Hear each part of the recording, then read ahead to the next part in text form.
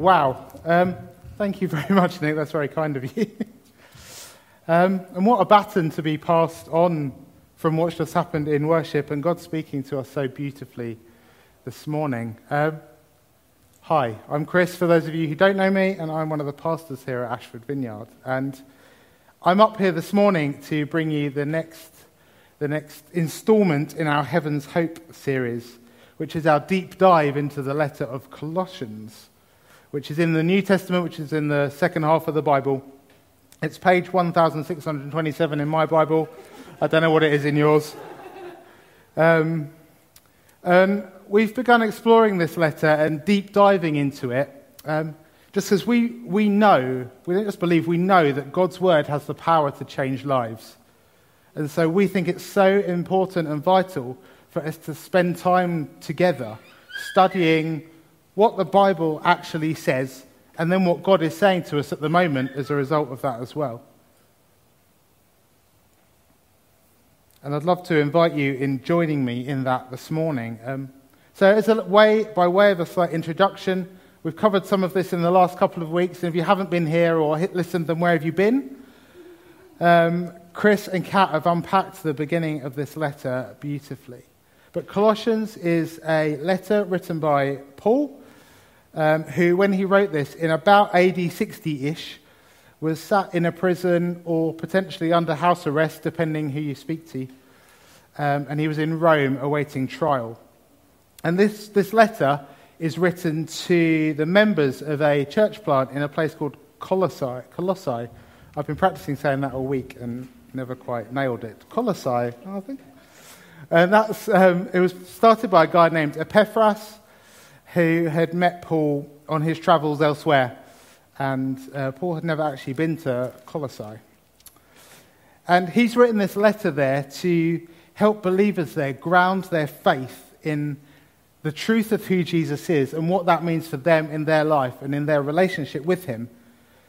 Now, around the area of Colossae, there were some kind of spiritual groups who studied something called Gnosticism, and which was basically the collection of a whole load of spiritual ideas to help to get spiritual fulfillment and enlightenment.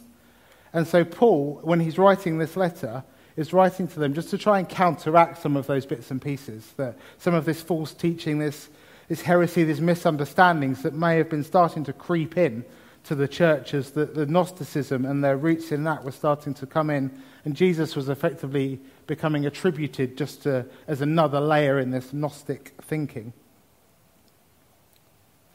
Now, the verses we're going to be looking at this morning are verses 15 to 20. And there's a fundamental message in these verses that I think Paul is reminding the people in Colossae of here and for us today. And if you hear nothing else today, I want you to know that Jesus is enough for you. Now, the purpose of all Bible study is not to fill our heads with information, but to lead our hearts into revelation. Yeah. And I think in reading this morning, God wants to show you something new about him. He wants to move the truth from here in your head that you know and get it here in your heart and in your gut.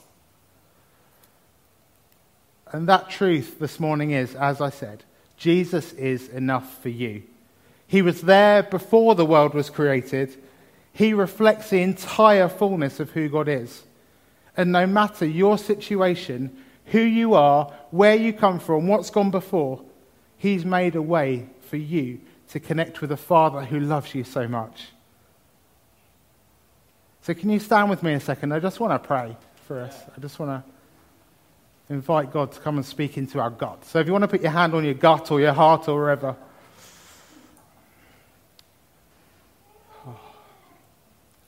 Father, thank you that you love us, and thank you for all the words that are written here in the Bible, in your words, and thank you that you speak to us today as well. So take everything I'm going to say, take what Paul wrote in his letter, and just inject it into us, infuse it into us, that we have a sense of a new revelation, a new understanding of who you are and how much we are loved, and how massive and amazing Jesus is this morning as well. help move that information from our head to our heart to our gut that we know, and we live out of that joy and that sense of understanding who we are as we understand more of who Jesus is. Yeah. Come and have your way right now. Come and do what you want to do, Holy Spirit, as we talk about this. Amen. Right. I want you to picture Paul. He's in prison, maybe with, possibly even with Timothy as well.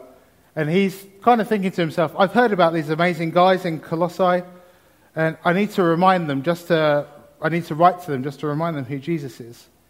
And as he puts pen to paper, or even dictates, I don't know how this was written, but he writes and he writes and he writes. And when he wrote this, it wasn't written, he didn't add all the little numbers next to it to break it down into verses and things. But I picture him writing this next passage I'm reading you a little bit like this. I'm starting a little bit before, and we'll get back into it in a bit of detail, so don't try and follow this. For he has rescued us from the dominion of darkness and brought us into the kingdom of the Son he loves, in whom we have redemption, the forgiveness of sins. He is the image of the invisible God, the firstborn over all creation. For by him all things were created, things in heaven and on earth. How amazing and exciting is this! Visible and invisible, things were created by him and for him. He's before all things, and in him all things hold together. And he is the firstborn from among the dead, so that in everything he may have the supremacy. For God was pleased to have all his fullness dwell in him, and through him to reconcile to himself all things, whether things on earth or in heaven, by making peace through his blood shed on the cross. It's this overflow of worship and love and declaration from Paul. The verses we're looking at today are thought to be a worship song that was written and that was sung by some of the believers at the time. So Paul, as he's writing, the overflow of his love of Jesus and declaring who he is just comes out of him and turns into this song of praise that he then quotes in this letter. Now that's like me sending you all an email and basically saying, oh, it's amazing, we've seen people healed at the warehouse, we've seen what God is doing, we've seen back pain gone, we've seen people find homes because of being prayed for, because God is a way maker, I can't remember the words now, a way maker, a promise keeper, a light in the darkness. That's who he is. Even when you can't see it, he's working. It's that exuberance that comes out. Now what would it look like if our emails, letters, Facebook messages, WhatsApp messages exuded Jesus, exuded him inside of us as we communicated with each other? That we couldn't help as we worship to break out into worship and praise and quote worship songs at each other to remind us how good and amazing Jesus is. And you might be getting some more worship songs quoted in your emails from me in the future, just to remind you who Jesus is. So now we've set the context a little bit of what Paul's writing here. Let's slow down and notice what Paul has written and what he's actually saying and what God wants to say to us now. So I'm going to read it a bit slower. So this is Colossians verses 15 to 20. The title says it all really, the supremacy of Christ. He is the image of the invisible God, the firstborn over all creation. For by him all things were created, things in heaven and on earth, visible and invisible, whether thrones or powers or rulers or authorities, all things were created by him and for him. He is before all things, and in him all things hold together. And he is the head of the body, the church. He is the beginning and the firstborn from among the dead, so that in everything he might have the supremacy. For God was pleased to have all his fullness dwell in him, and through him to reconcile to himself all things, whether things on earth or things in heaven, by making peace through his blood shed on the cross. Wow. So, the supremacy of Christ. Paul here is talking about how Jesus is bigger, greater, superior to all others in authority, power, of status. And as I said before, he was writing into a culture that believed you could pull in all kinds of different gods and different kind of entities, being superpowers, as it were, in order to attain spiritual fullness. And in writing this, Paul is basically saying Jesus is bigger, better, greater than any of them.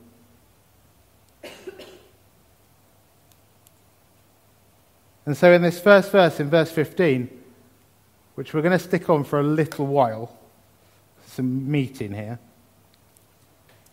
he is the image of the invisible God. Wow, what does that mean? Well, why use the word invisible there is what I first started when I thought that. And historically, Judaism, which is where kind of the beliefs of Jesus was a Jew and the early church stemmed out of God's chosen people who were the Jews. The great glory of Judaism was its belief that God couldn't be seen. In fact, the Ten Commandments prohibited any kind of carved image of God.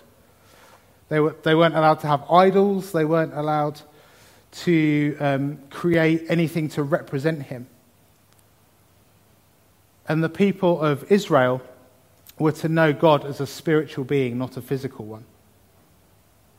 But in here, Paul is saying that the amazing truth of Christianity in Jesus is that the invisible God had allowed himself now to be seen in Jesus.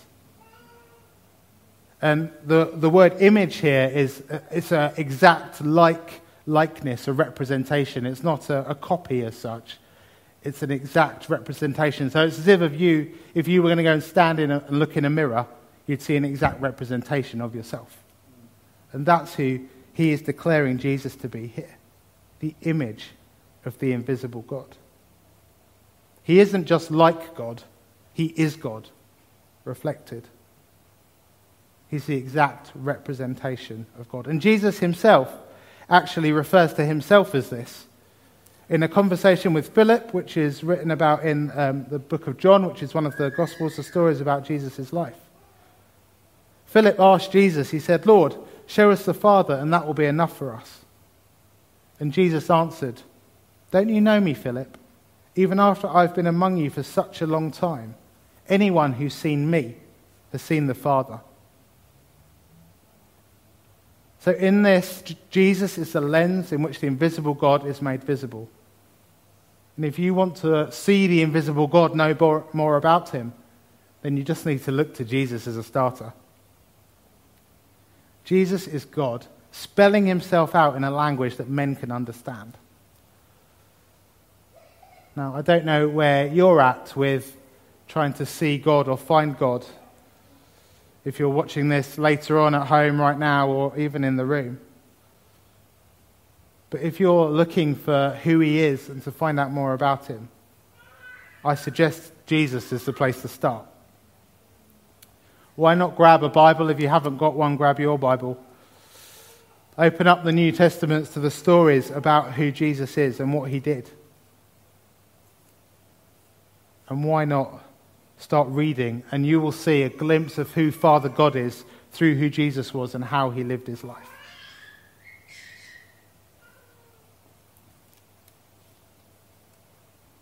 And then we move on. He's not only the image of the invisible God, he's the firstborn over all creation. Does the word firstborn here pose a problem? Was Jesus born? Was he created by God?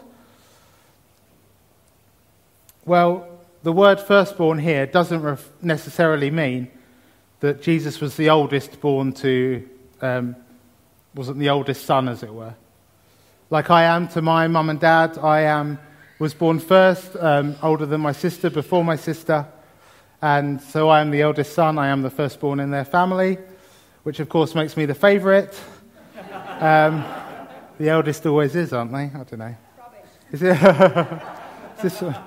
So say, do I need to do a winky face emoji here just to kind of get myself out of it? But yeah. But the word firstborn here is used more of a sense of rank or status. And I've been reading more about King David recently as I've been trying to find out more about how he lived his life. That's him of killing Goliath fame. And he was the 7th son of his father, Jesse. And he was given the title firstborn of all the kings. The title firstborn is given to you. It's a sense of heir, being an heir. It's a sense of having responsibility and having ownership and being held in a really high excellency.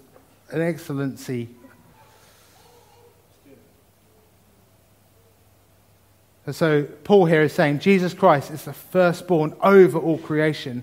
He's held in highest esteem over all creation than anything else. He was around when the world was created.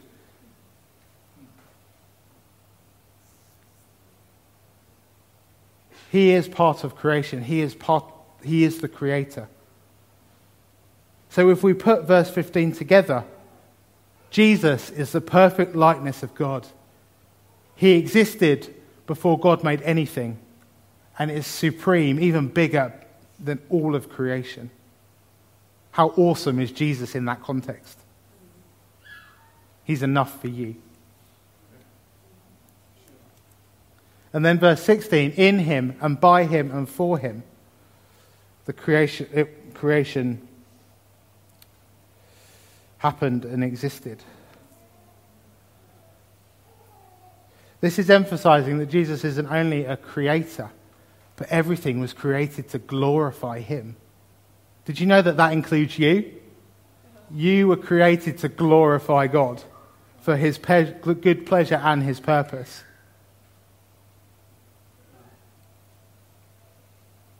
Everything was made for his pleasure and his praise and for him, to glorify him and to show us, just for his glory, for his...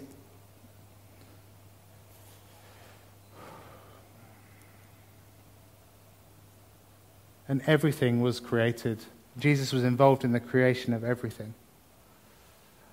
All things visible, invisible, heaven, all things on heaven and earth, all the thrones, powers, rulers, authorities. As a quick aside here, that is referring to, generally seems to be referring kind of the higher levels of angels and demons in the spiritual realm. So when you see those phrases, thrones or dominions or principalities or powers, that's referring to the sense of the heavenly realm, which I haven't got time to get into loads of right now. But the whole idea of this is God created it all. He created the heavenly realm, and Jesus was involved in that. He created the heavenly realm and the earthly realm, all things seen and unseen, visible and invisible.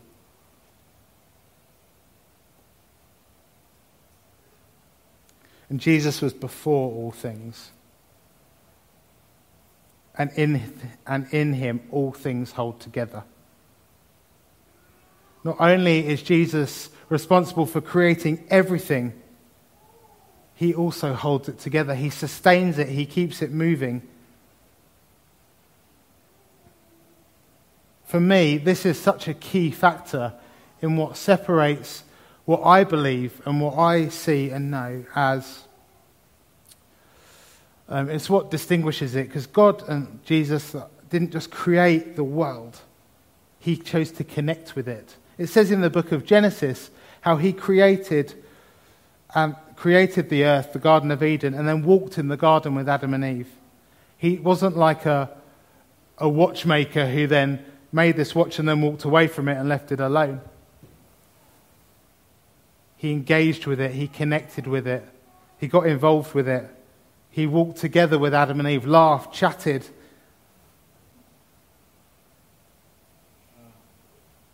And from personal experience, I've seen times when Jesus has been present in my own kind of decision-making and helping me move on to the next stage in my life. When Vicky and I... when Vicky's my wife, we were living in Reading at the time, and there was a moment when we were both at a bit of a crossroads in our life and deciding where we wanted to go next. And Vic loved swimming, and she was off in the swimming pool doing some lengths, and I was just at home. And while she was out, I felt a really strong sense, and I don't often hear have such a very specific word in that way, but it basically said Vicky needs to go and train to be a social worker. So I was like, okay, that's very specific to Vic, but when she gets back, we'll have a chat about it. She comes running in the door when she gets back from swimming and goes, do you know what? While I was swimming, I think I heard God speak to me. I think he wants me to go and train to be a social worker. And it was in that moment that we kind of saw actually this. We'd been praying and asking God, what's the next plan? What's next for us? We were getting a bit fed up in Reading, if I'm honest, and things weren't going great for us there. And it's that moment that led to Vic applying. It was 2 weeks before the UCAS deadline to apply to university. And it was just that perfect timing. And in that moment, Jesus speaking to us and effectively sustaining and moving us on, keeping things rolling in our life so that we could be on the plan A, the plan he had for us at that time. And that whole thing led to us coming to Ashford. I won't go into the whole story, but that was the best move we have made. And Jesus cares for us. He inspires us and he whispers things to us that always have the potential to lead us into greater things that he's calling us to do. And that's him holding all things together and sustaining things, even in the little.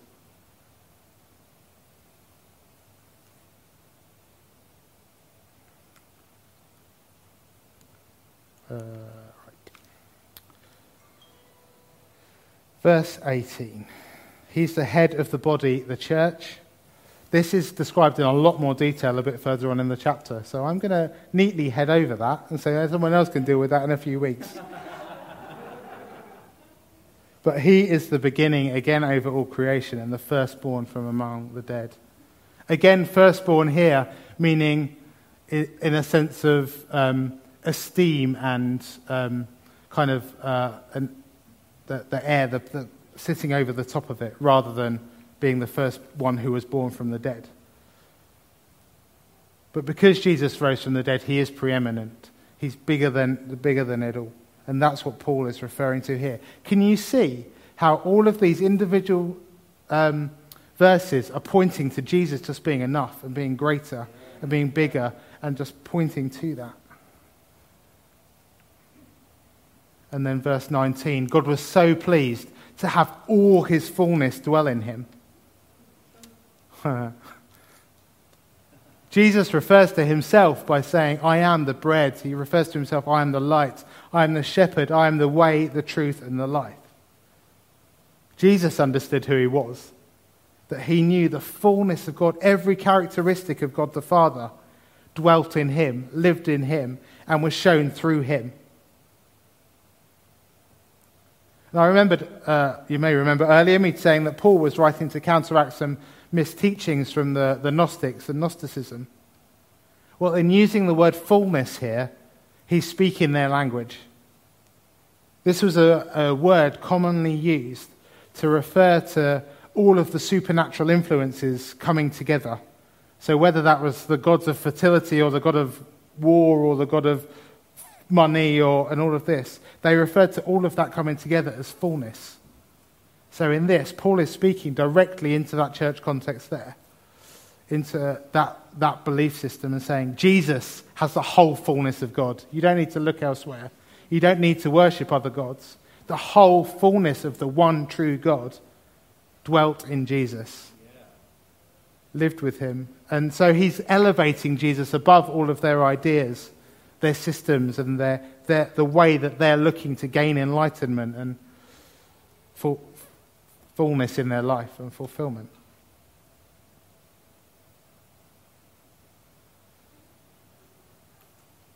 And so it goes on. We get to verse 20.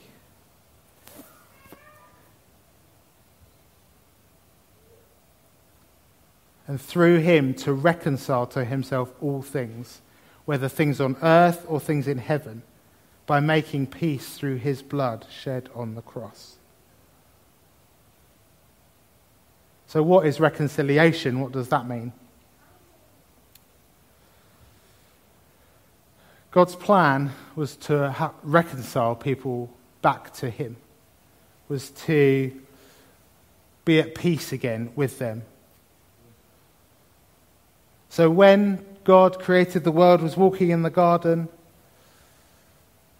it describes how Adam and Eve, in the moment that they took the fruit from the tree that he'd said, oh, don't eat from that. That at that moment, God's relationship with man, with humanity, was broken, not because of a punishment, but as a protection to them. They suddenly had this knowledge of all that was good and evil, and that meant that the fullness of who God wasn't able to meet. They weren't able to meet that standard of who God was and what God was. And that relationship was broken, and it was absolutely devastating to the father that his children couldn't dwell with him anymore, couldn't live with him, couldn't walk in the garden with him anymore. And it's what Paul is talking about here, is that Jesus is sent as the great rescue plan to bring everything to peace again, and for Jesus to effectively get the keys back to the kingdom and to restore that relationship that was broken. But in doing that, Jesus didn't just restore the relationship with man and God. He restored everything. Everything was reconciled and made at peace in God's eyes. The whole of creation. And because of Jesus' blood shed on the cross, everything was brought back to how it was meant to be, to peace in God's eyes. Everything is reconciled. So for you today, whatever situation you're in, wherever you find yourselves, whatever you've done before, whatever you did before you came in this building this morning, whatever you did 10 years ago, all things are reconciled to God, made at peace with God. To the extent, as Paul writes in another letter, that we are now co-heirs with Christ. Where Jesus holds the firstborn title of honor over all creation, we, when we give our yes to him, become co-heirs of that title. We're viewed in the same light as Jesus, accepted and loved no matter who we are, no matter where we have come from. We are completely reconciled to God. And that is the invitation that Jesus today is giving to you. No matter your situation, he's made a way for you to connect. And Jesus is enough for you. Jesus was there when you were created. You were created for his glory. He reflects and shows us the entire fullness of who God is. And no matter your situation, he's made a way for you to connect with your Father. He's made a way for you to reconcile with him. And that's an invitation to you this morning where you're at right now. Whether that's a new step for you, whether that's something you've never done before, or whether that's a recommitment, you want to come back to him and go, yes, Jesus, you are enough for me in this moment. We're being invited to step into that right now.